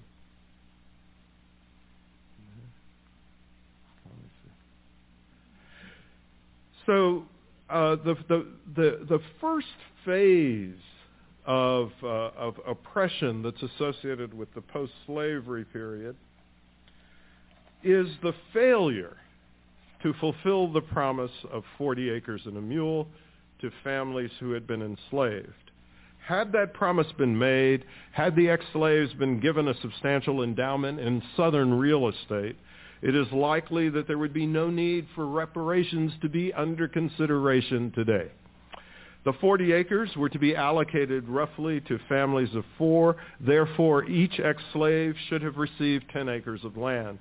Since there were 4 million ex-slaves, a total of 40 million acres of land should have been allocated to formerly enslaved blacks. Now, while 40 acres was small compared against many American slave plantations, it would have been a substantial allotment. In 2013, the median American home was located on 8,596 square feet of land, or 0.2 acres. Therefore, on average, 200 residences could have been built on the typical tract of land that should have been distributed to the ex-slaves. It would have made it possible for descendants of the enslaved to have sold significant property at a high price to developers, or to have become developers themselves, or to have created other innovative commercial uses for their property. While the allocation of 40 acres was not made, black American farmers managed to amass 16 to 19 million acres of land by dint of their own efforts by 1910. Still less than half of the amount the ex-slaves should have received during Reconstruction, but not insubstantial. This was the peak of land ownership by black farmers in the United States, with 218,000 farmers as full or partial owners. By 1997, black farm land ownership had diminished to a mere 2.4 million acres. Today, the top 5 white landowners in the United States own more land than the whole of black America. And apparently, Ted Turner alone owns more than the equivalent of 1/4 of the entire acreage of land in the possession of black Americans. The record of black land loss has not been one of voluntary sales at market prices. The land African Americans lost over the 20th century was taken in some form and not sold freely. As Thomas Pinnock and Gray report, in many instances, black land literally was seized in a climate of white terror, and their findings are based upon an investigation that was conducted early in the 21st century. Now, the failure to grant the ex-slaves an initial stake in American property ownership and subsequent sustained land taking from blacks has contributed to the comprehensive denial of black wealth accumulation. Apart from the barriers to land ownership, black home ownership was restricted by discriminatory redlining, differential access to government finance for home mortgages, and most recently by the subprime mortgage crisis engendered by loan pushing by the banking system. By 2013, data from the Federal Reserve Survey of Consumer Finances indicates that white median wealth or net worth is 15 times greater than black median wealth. or net worth. Now, not only were blacks not given the promised 40 acres and a mule after the Civil War ended, but a white terror campaign that included assassinations of black elected officials, freedmen, and their white allies throughout the South prevented blacks from exercising their right to vote. Black state senator and prominent delegate to the post-Civil War South Carolina Constitutional Convention, Benjamin F. Randolph, a staunch advocate of black suffrage and education, and the publisher and co-editor of the Charleston Advocate, a newspaper for freedmen, was executed by the Ku Klux Klan at a train depot in Hodges, South Carolina in 1868. The Klan also executed white North Carolina State Senator John W. Stevens in a courthouse in Yanceyville in 1870. Stevens had been a member of both the Republican Party and the Union League. A former Confederate, Stevens' efforts to organize blacks in Caswell County, North Carolina, obviously inflamed the white supremacists. The impressions of Union Colonel Samuel Thomas in 1865 exposed the depth of white disdain for black political rights and black life after slavery's end. Colonel Samuel Thomas, the assistant commissioner of the Freedmen's Bureau, who opened the bureau office in Vicksburg, noticed white Mississippians' defiant posture when he traveled throughout the state months after the war. Wherever I go, the street, the shop, the house, or the steamboat, I hear the people talk in such a way as to indicate that they are yet unable to conceive of the Negro as possessing any rights at all. Thomas worried that whites who are honorable in their dealings with their white neighbors will cheat a Negro without feeling a single twinge of their honor. To kill a Negro they do not deem murder. Such men openly boasted to Thomas that blacks will catch hell when local whites reacquired political control. Trying to explain this defiance, Thomas pointed to prejudices seared into white minds and hearts during the era of slavery. As Thomas put it, though white Mississippians admit that the individual relations of masters and slaves have been destroyed by the war and the President's Emancipation Proclamation, they still have an ingrained feeling that the blacks at large belong to the whites at large. These attitudes produced the conditions for an intense and systematic level of white supremacist political violence throughout the states of the former Confederacy. This was particularly true in the states where Republican Party dominance persisted as late as 1874, almost a decade after the end of the war: Louisiana, Florida, South Carolina, and Mississippi. In the big three states of Mississippi, South Carolina, and Louisiana, Negro voters were so deeply entrenched that nothing short of a full-scale revolution could dislodge them. Southern Democrats were up to the demands of that hour.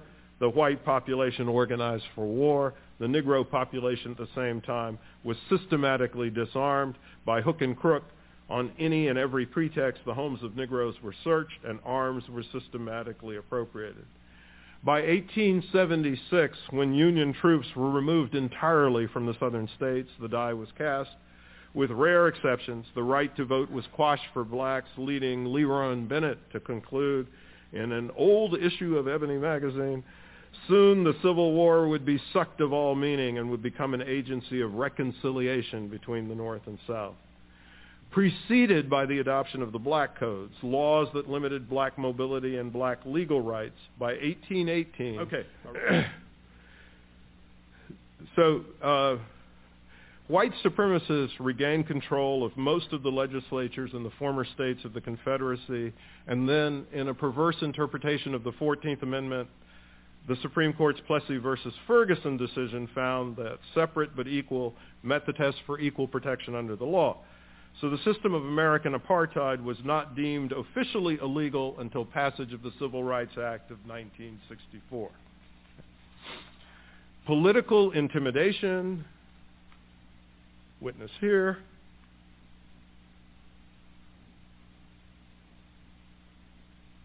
Okay. Click on this. Okay. Aha. Thank you. Political intimidation, economic exclusion, and the erasure of communities where blacks had attained some measure of affluence were the customary aims of a wave of massacres conducted by whites from the 1870s well into the 1940s. Among the very earliest in the post-Civil War period were the Memphis Riot of 1866, the brutal attacks conducted by the White League in Colfax and Coushatta in Louisiana. And in the case of Coushatta, Louisiana, we actually had a municipal coup d'etat in which the elected public officials who were affiliated with the Republican Party were systematically executed by the revolutionaries. The White Riot in Danville, Virginia took place in 1883, followed by an even more destructive bloodbath that took place 2 years after Plessy, the 1898 massacre in Wilmington, North Carolina. Planned in advance and systematically encouraged by white supremacist agitation, the goal of the Wilmington massacre was the overthrow of the Republican elected municipal government. The plotters were drawn from the best social class of the city's white people, most visibly including Alfred Waddell, a former Confederate Army colonel who installed himself as mayor after the uprising. In all of these cases, local police forces were deeply implicated as agents of violence and extermination directed against blacks. White supremacists who fomented the Atlanta riot that took place in 1906 and led to dozens of black deaths patterned their vigilante assault after the tactics pursued by the conspirators in Wilmington. In 1917, East St. Louis, Illinois was engulfed by destruction, and in the aftermath of World War I and the Bolshevik Revolution, the grisly red summer of 1919 witnessed murderous assaults on black communities in dozens of towns and cities, including Elaine, Arkansas, Chicago, Illinois, Washington, D.C., Norfolk, Virginia, Omaha, Nebraska, Charleston, South Carolina, and Bisbee, Arizona. Perhaps the most horrific massacre took place in Tulsa, Oklahoma in 1921, which resulted in the complete destruction of the prosperous black Greenwood community, a so-called Black Wall Street, and included the dropping of incendiary devices on black homes and businesses. The White Riot depicted in the 1997 film Rosewood took place in 1923 in a small town of the same name. But the white violence in Rosewood was only one of many instances in the bloody state of Florida during the first 2 decades of the 20th century. Murderous assaults by white soldiers attacking black soldiers often took place on military bases, and the assaults intensified when black soldiers retaliated by defending themselves. Throughout the 20th century, America was characterized by a long and extensive lynching trail.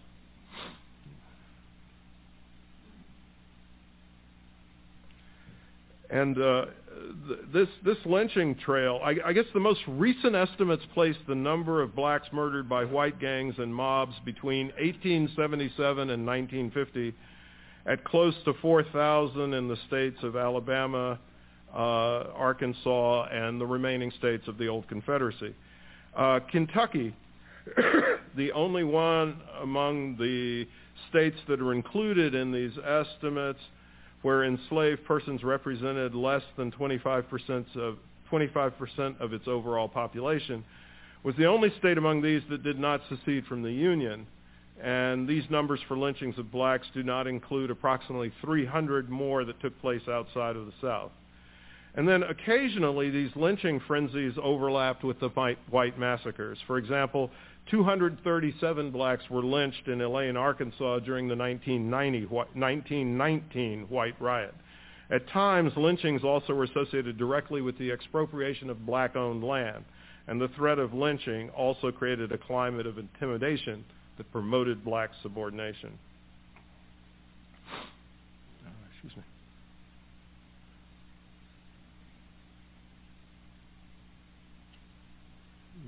Yeah, so in June 13, 2005, the U.S. Senate passed a resolution apologizing for not passing an anti-lynching bill. Okay. Yeah. Okay.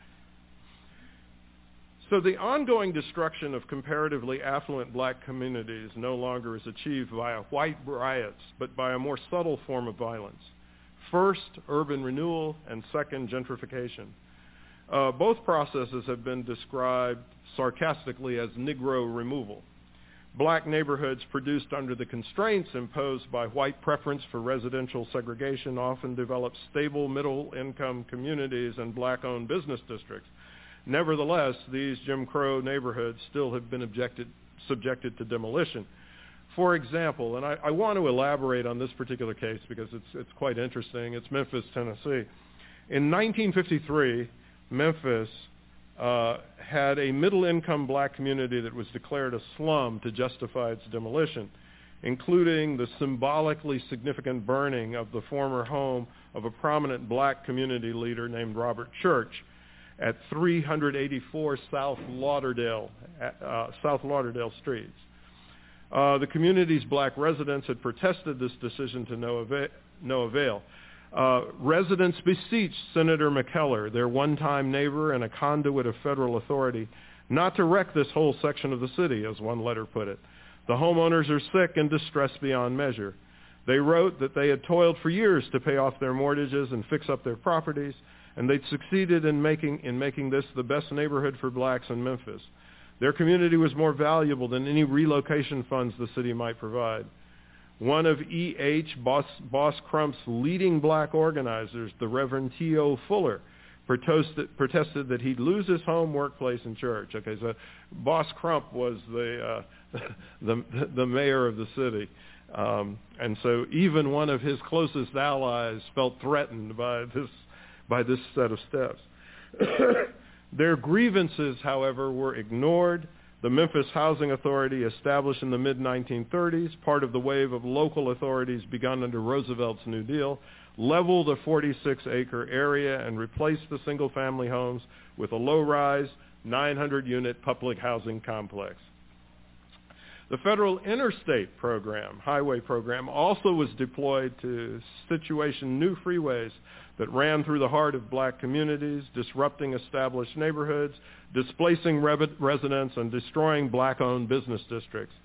Raymond Moll's 2002 report for the Poverty and Race Research Action Council identified city after city, both north and south, east and west, where black communities were shattered by the location and construction of federal highways in their midst.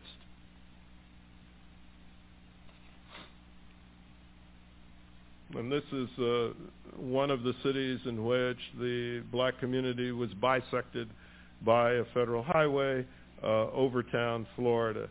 Some of you have seen the recent movie that won the Academy Award. Yeah, Moonlight. Well, Moonlight is essentially set in contemporary Overtown. I think they refer to it by a slightly different name, but it's the same community.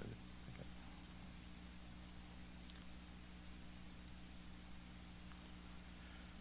So here we have the other dimension of this process, which is the use of segregation in public places as a means of maintaining distance and also subjecting blacks to indignities.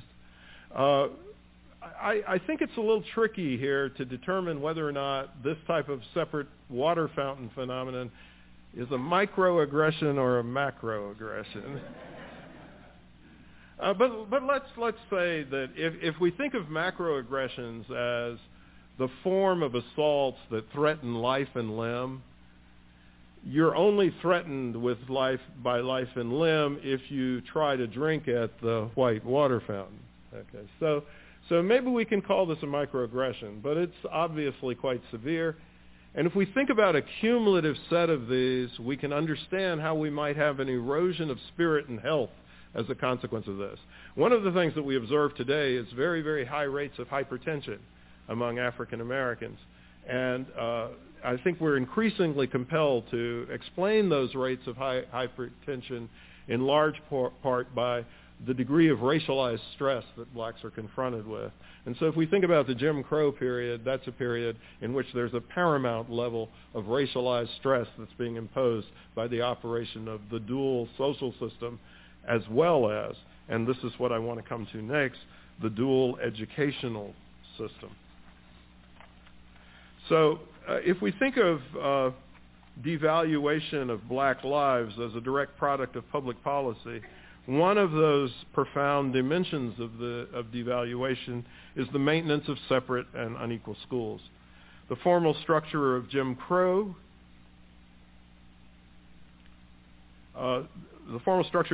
schooling did not end, and that's the formal structure, until 1954 with the U.S. Supreme Court's Brown versus Board decision. The pursuit of massive resistance to the court's decision by the states of the old Confederacy meant that genuine school desegregation really did not get underway until the early 1970s. Okay.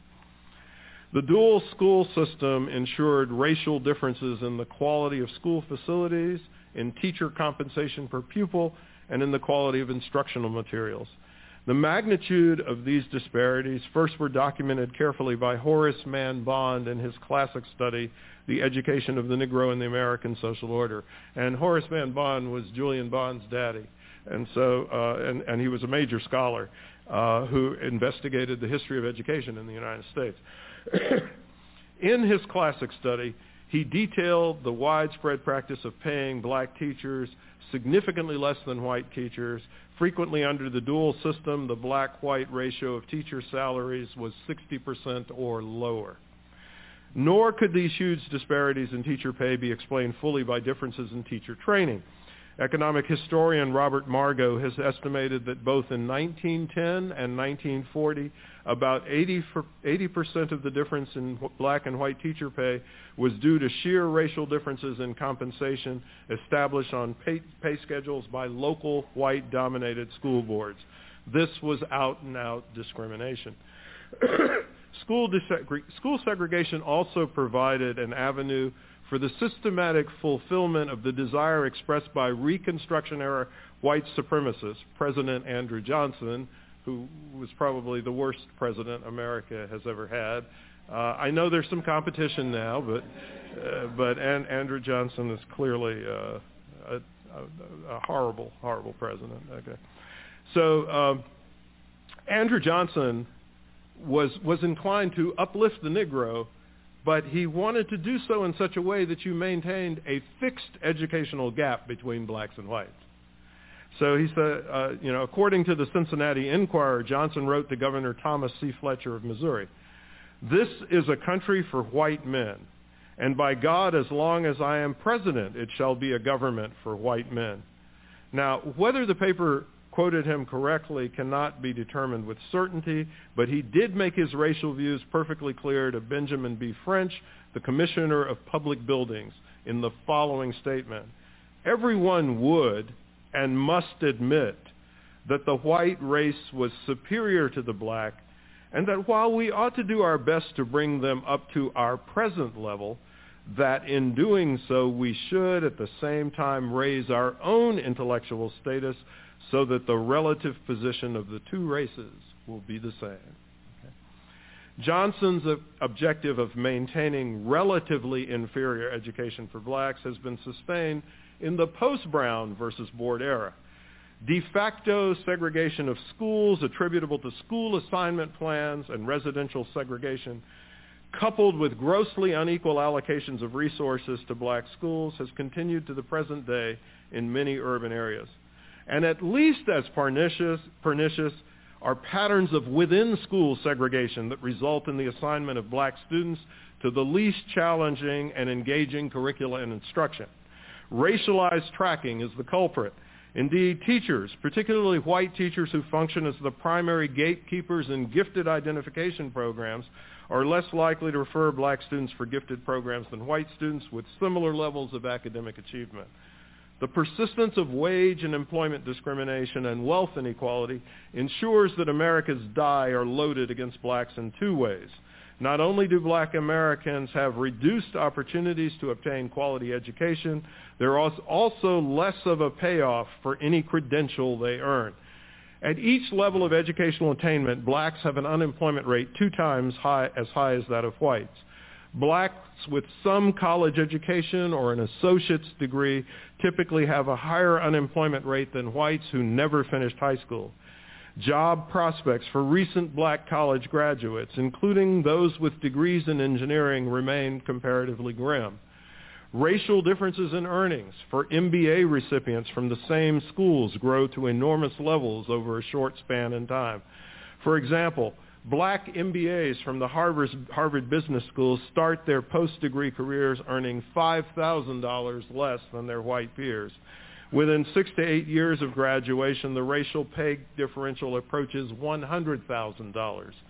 Bloomberg data demonstrates that the industry in which pay is most inequitable by race and gender is finance. Tony business schools like Harvard's, Columbia's, and the Wharton School at the University of Pennsylvania send the largest proportion of their graduates to the financial sector. A recent audit study of more than 1,000 positions advertised on a national job search website using racialized names is especially revealing. Despite the fact that a credential from an elite, highly selective university improves the employer response rate, white candidates from less selective schools received as strong a response rate as blacks from more selective schools. In addition, when employers did respond, they offered black candidates lower initial salaries and lower status position than white candidates with comparable or even inferior educational credential. Moreover, blacks with a college degree have a mere two-thirds of the median net worth held by whites who never finished high school. Blacks who are working full-time have a lower median net worth than whites who are unemployed.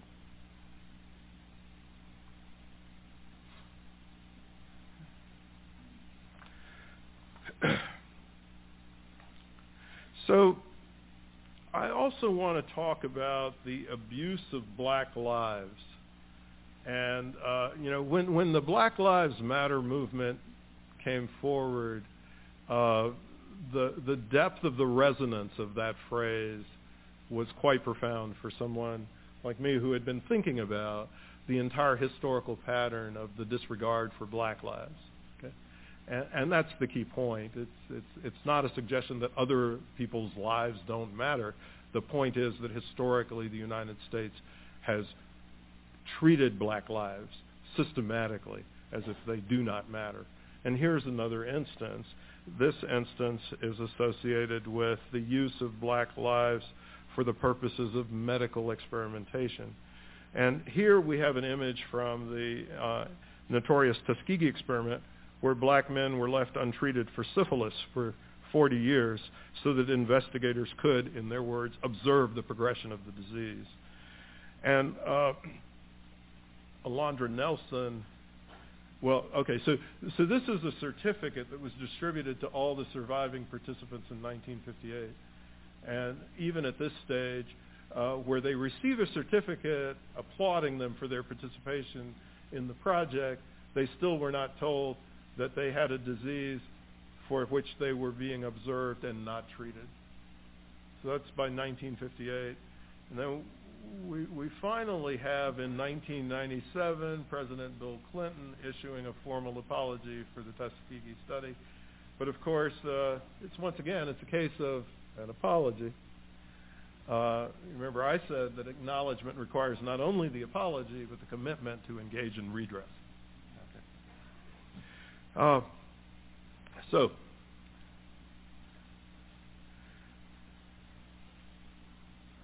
the last thing that I want to make mention of in this context is forced sterilization.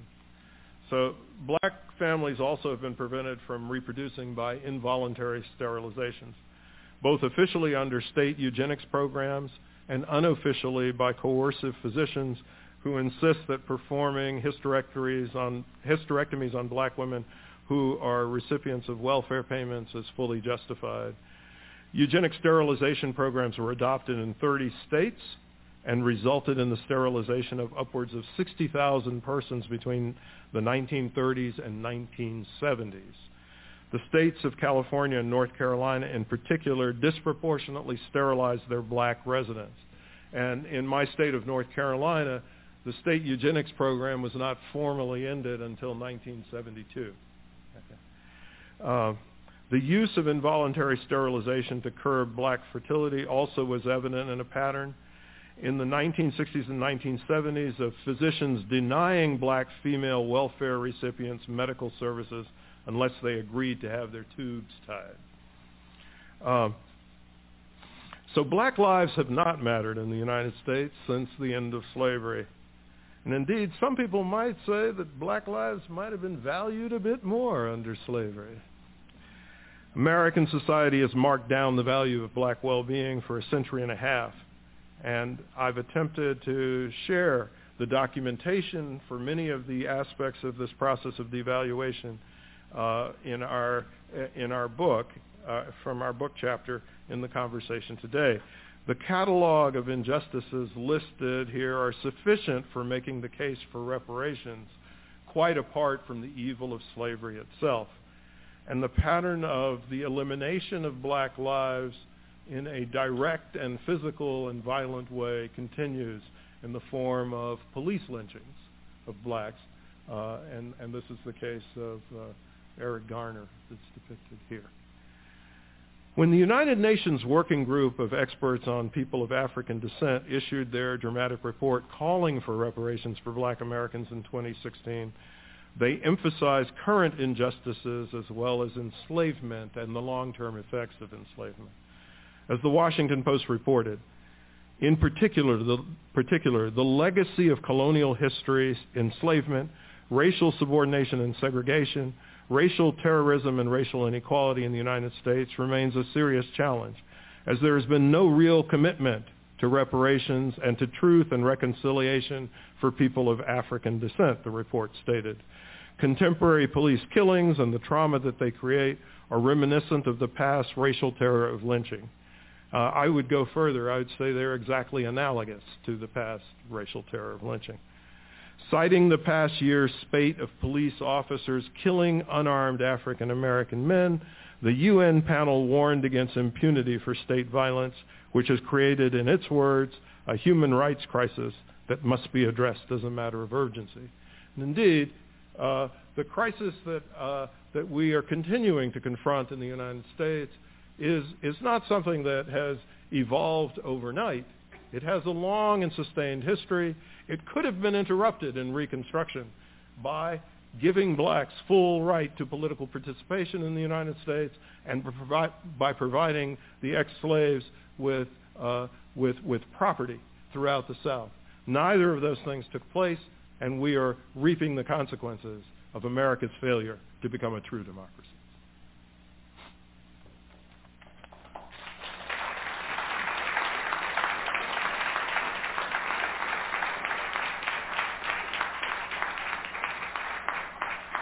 Okay, so the question is, what would this look like if we actually inaugurate a reparations program? So I'm going to be a little slippery here because one of the features of our new book is a chapter that's going to detail how we would do a reparations program. So I don't want to give everything away here.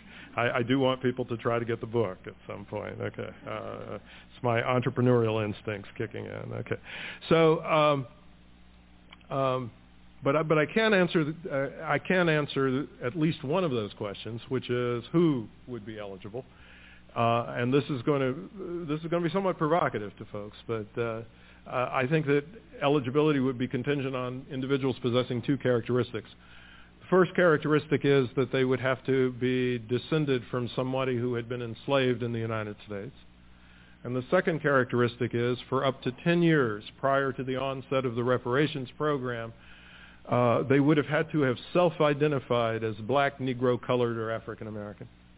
Okay, and of course the second condition is one to prevent people from jumping in and declaring that they are black once reparations is potentially available to them. Okay, so that's okay.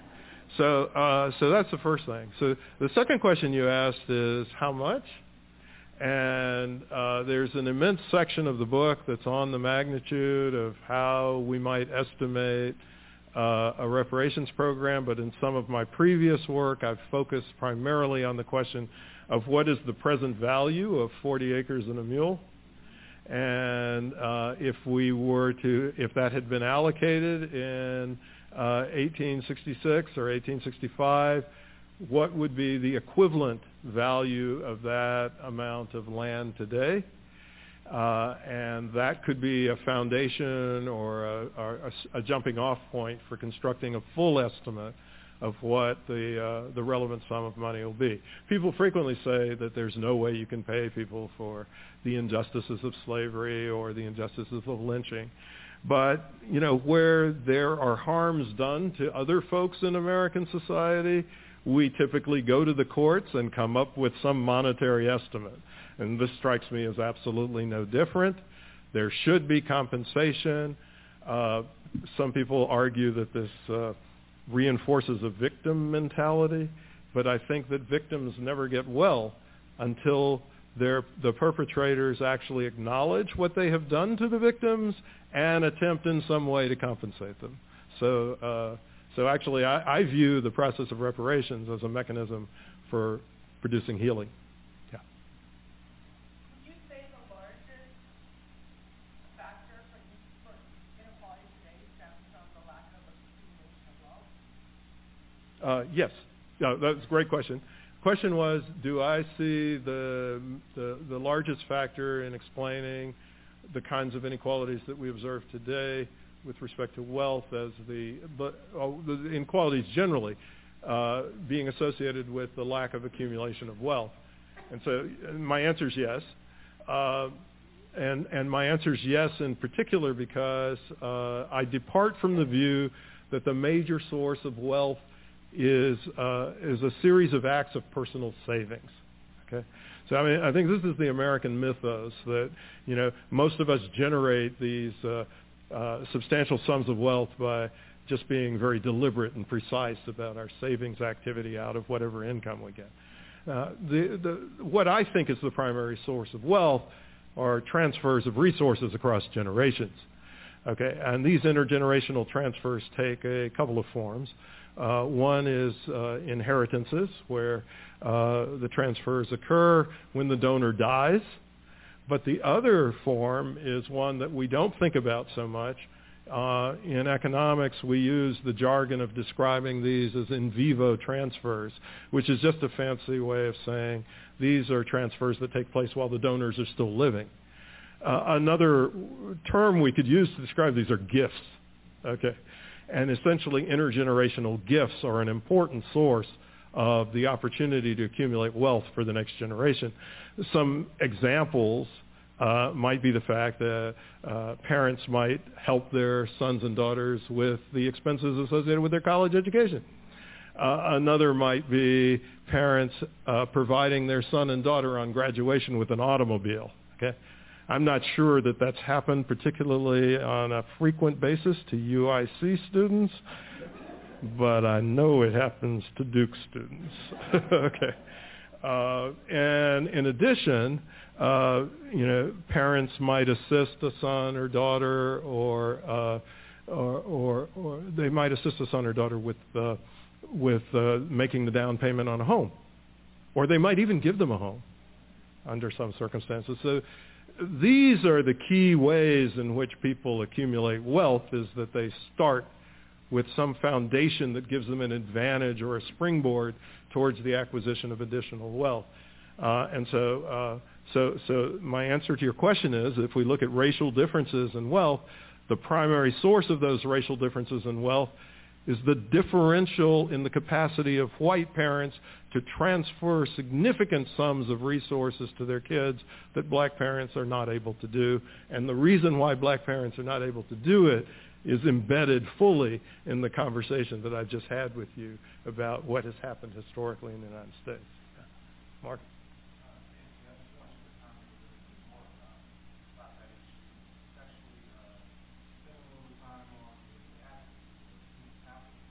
Okay. Okay. So the narrative that many people have about wealth accumulation is you get additional education. That will lead you to have a higher income, and that makes it possible for you to save more, and therefore you can have a higher level of wealth. Okay. Well, I'm not going to deny that that path is not there, but it's not a very important path in terms of the accumulation of significant amounts of wealth. And one of the statistics that I shared with you earlier is one that I think really reinforces the limitations of that path. And that statistic is the one where I said that blacks with a college degree typically have 2/3 of the net worth of whites who never finished high school. And that 2/3 is approximately $20,000. where the white net worth for non-high school graduates at the median is $30,000. So it's a $10,000 differential between folks who have college degrees and folks who never completed high school. And I think that that's a real demonstration of the phenomenon of racial privilege also. People frequently ask, well, why does the white working class not defect and side with the black masses? Well, this is one reason, that there are certain concrete and material advantages to being white. And the other one that's really significant is in terms of your interaction with the police. Okay, so these kinds of wealth differentials that exist despite relatively high levels of educational attainment on the part of blacks are indicative of why the human capital to savings story really is not an adequate one. Yeah.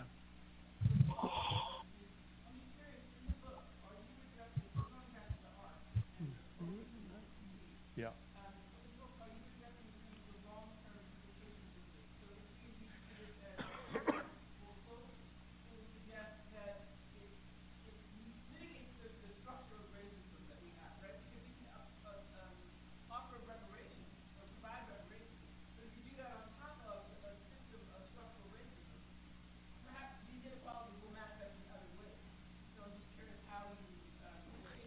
Yeah. So one of the issues for me always has been the question of whether or not you could successfully implement a program of reparations with massive white resistance.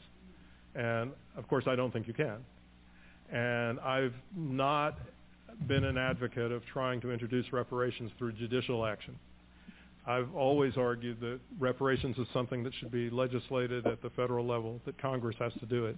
And so for us to reach a point where Congress would actually enact a reparations program, there would have had to have been a significant sea change in the attitudes of whites in the United States, and hopefully that would mean that we would no longer be in an environment in which structural racism was something that appears to be impregnable. So for us to actually have a reparations program, there would have to be a change in attitude. And I think that change in attitude is something that is possible. It is possible particularly, I believe, in terms of the attitudes of younger Americans rather than folks who are in my age group. And I've put an estimate out there that we would need to get to a tipping point where about 40% of Americans in the United States, white Americans, would be in support of reparations for it to be something that could be actionable. At the moment, the estimate is closer to 20%, but then some of you may be familiar with Michael Dawson's work that he did with Ravana Popoff in the early 1990s, where about 4% of whites in the United States were in favor of reparations for black Americans. So one might say that there's some evidence of progress there, but we would need to get to the 40% threshold for it to be realistic. And then we might also be in an environment where we could think about really maintaining a serious assault on structural racism at the same time. Yeah, it's a great question. Yeah.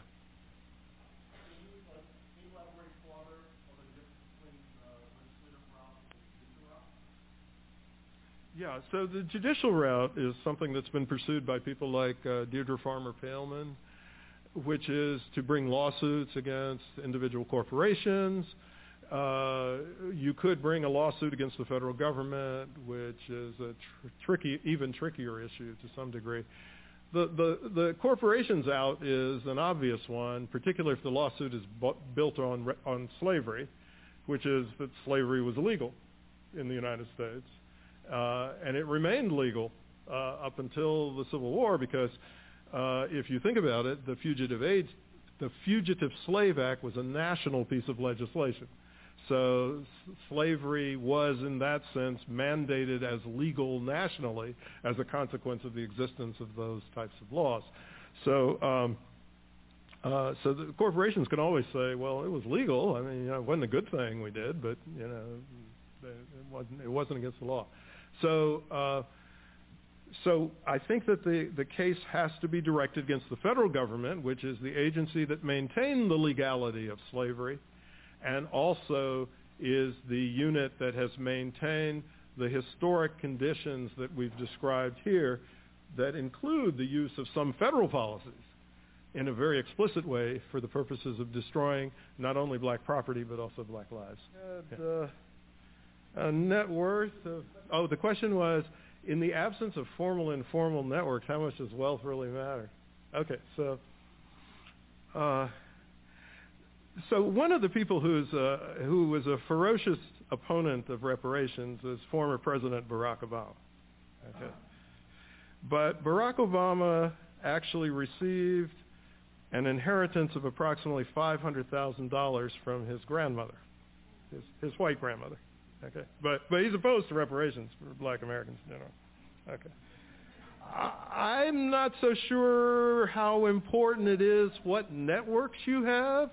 If you have a working sum of money of $500,000 to play with as a 21-year-old, okay, so my answer to you is no, I don't think it's a big deal.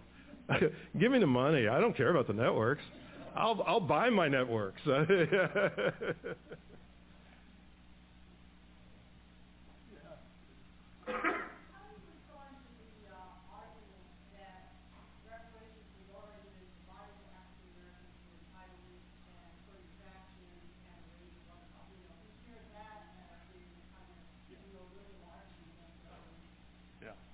So actually, I don't want to go too far down this road because there's an entire section of the book that's on both of those points.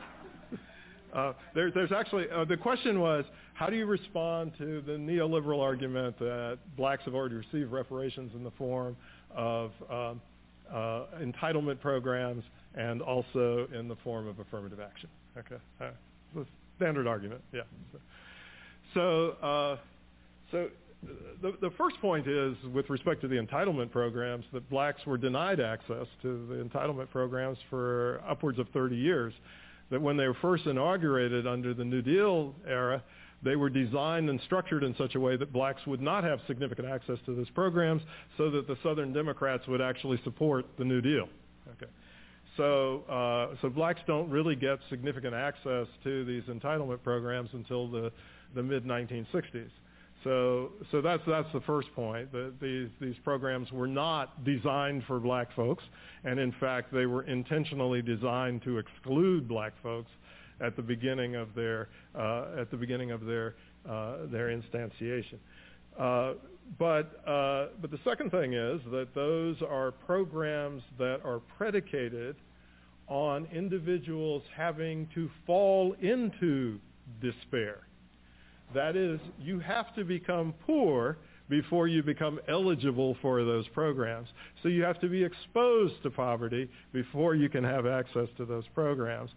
And the premise behind reparations is we are supposed to be engaging in some sense in a form of repair for past and ongoing harm. And so that's quite different philosophically and substantively from entitlement programs, which are supposed to help people out on a means-tested basis. Okay, so that's the entitlement one. The second one on affirmative action is I have long argued that affirmative action cannot be philosophically viewed as a form of reparations. Affirmative action is an anti-discrimination measure. And it should complement anti-discrimination laws that require you to go to court to bring suits against perpetrators. This is very different, again, from a notion of structuring a program that is supposed to be compensating people for a harm, a past harm, or an ongoing harm. So this is very substantively different. So I would argue that affirmative action is not designed to, never was designed to, or never was intended to be a reparations program. And so I don't see them as substitutes. And I think there's Ross Douthat or somebody like that just proposed that give black Americans $10,000 and black Americans could then agree to eliminate affirmative action. Yeah, this is like a few days ago. But what's interesting is, and maybe Dutat doesn't know this himself, but Charles Krauthammer proposed exactly the same deal in 2001, and actually offered a little more money than Dutat. But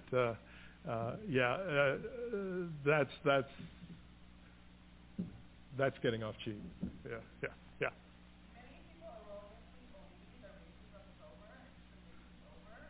You're pointing to Barack Obama being our first black president. How would you respond to this? So the question is, how would I respond to the notion that Barack Obama's election as black president indicates that racism is over? So, I mean, one easy response is the most recent election.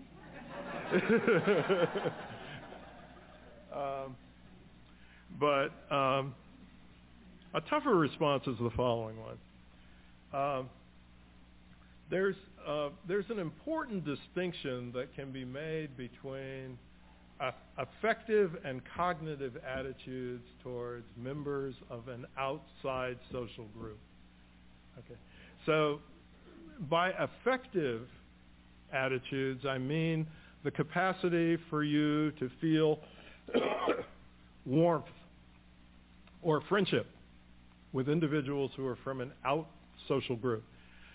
This is in contrast with the cognitive beliefs you might have about members of that group, where the cognitive beliefs might include the perception that the group collectively is inferior. So it's possible for you to identify individuals from the out group who appear to be exceptional and who you might even support or endorse while still feeling that the out group collectively is inferior. And this could be reinforced by the kinds of messages that are delivered by the individuals who are members of the out group when they are in positions of authority or influence.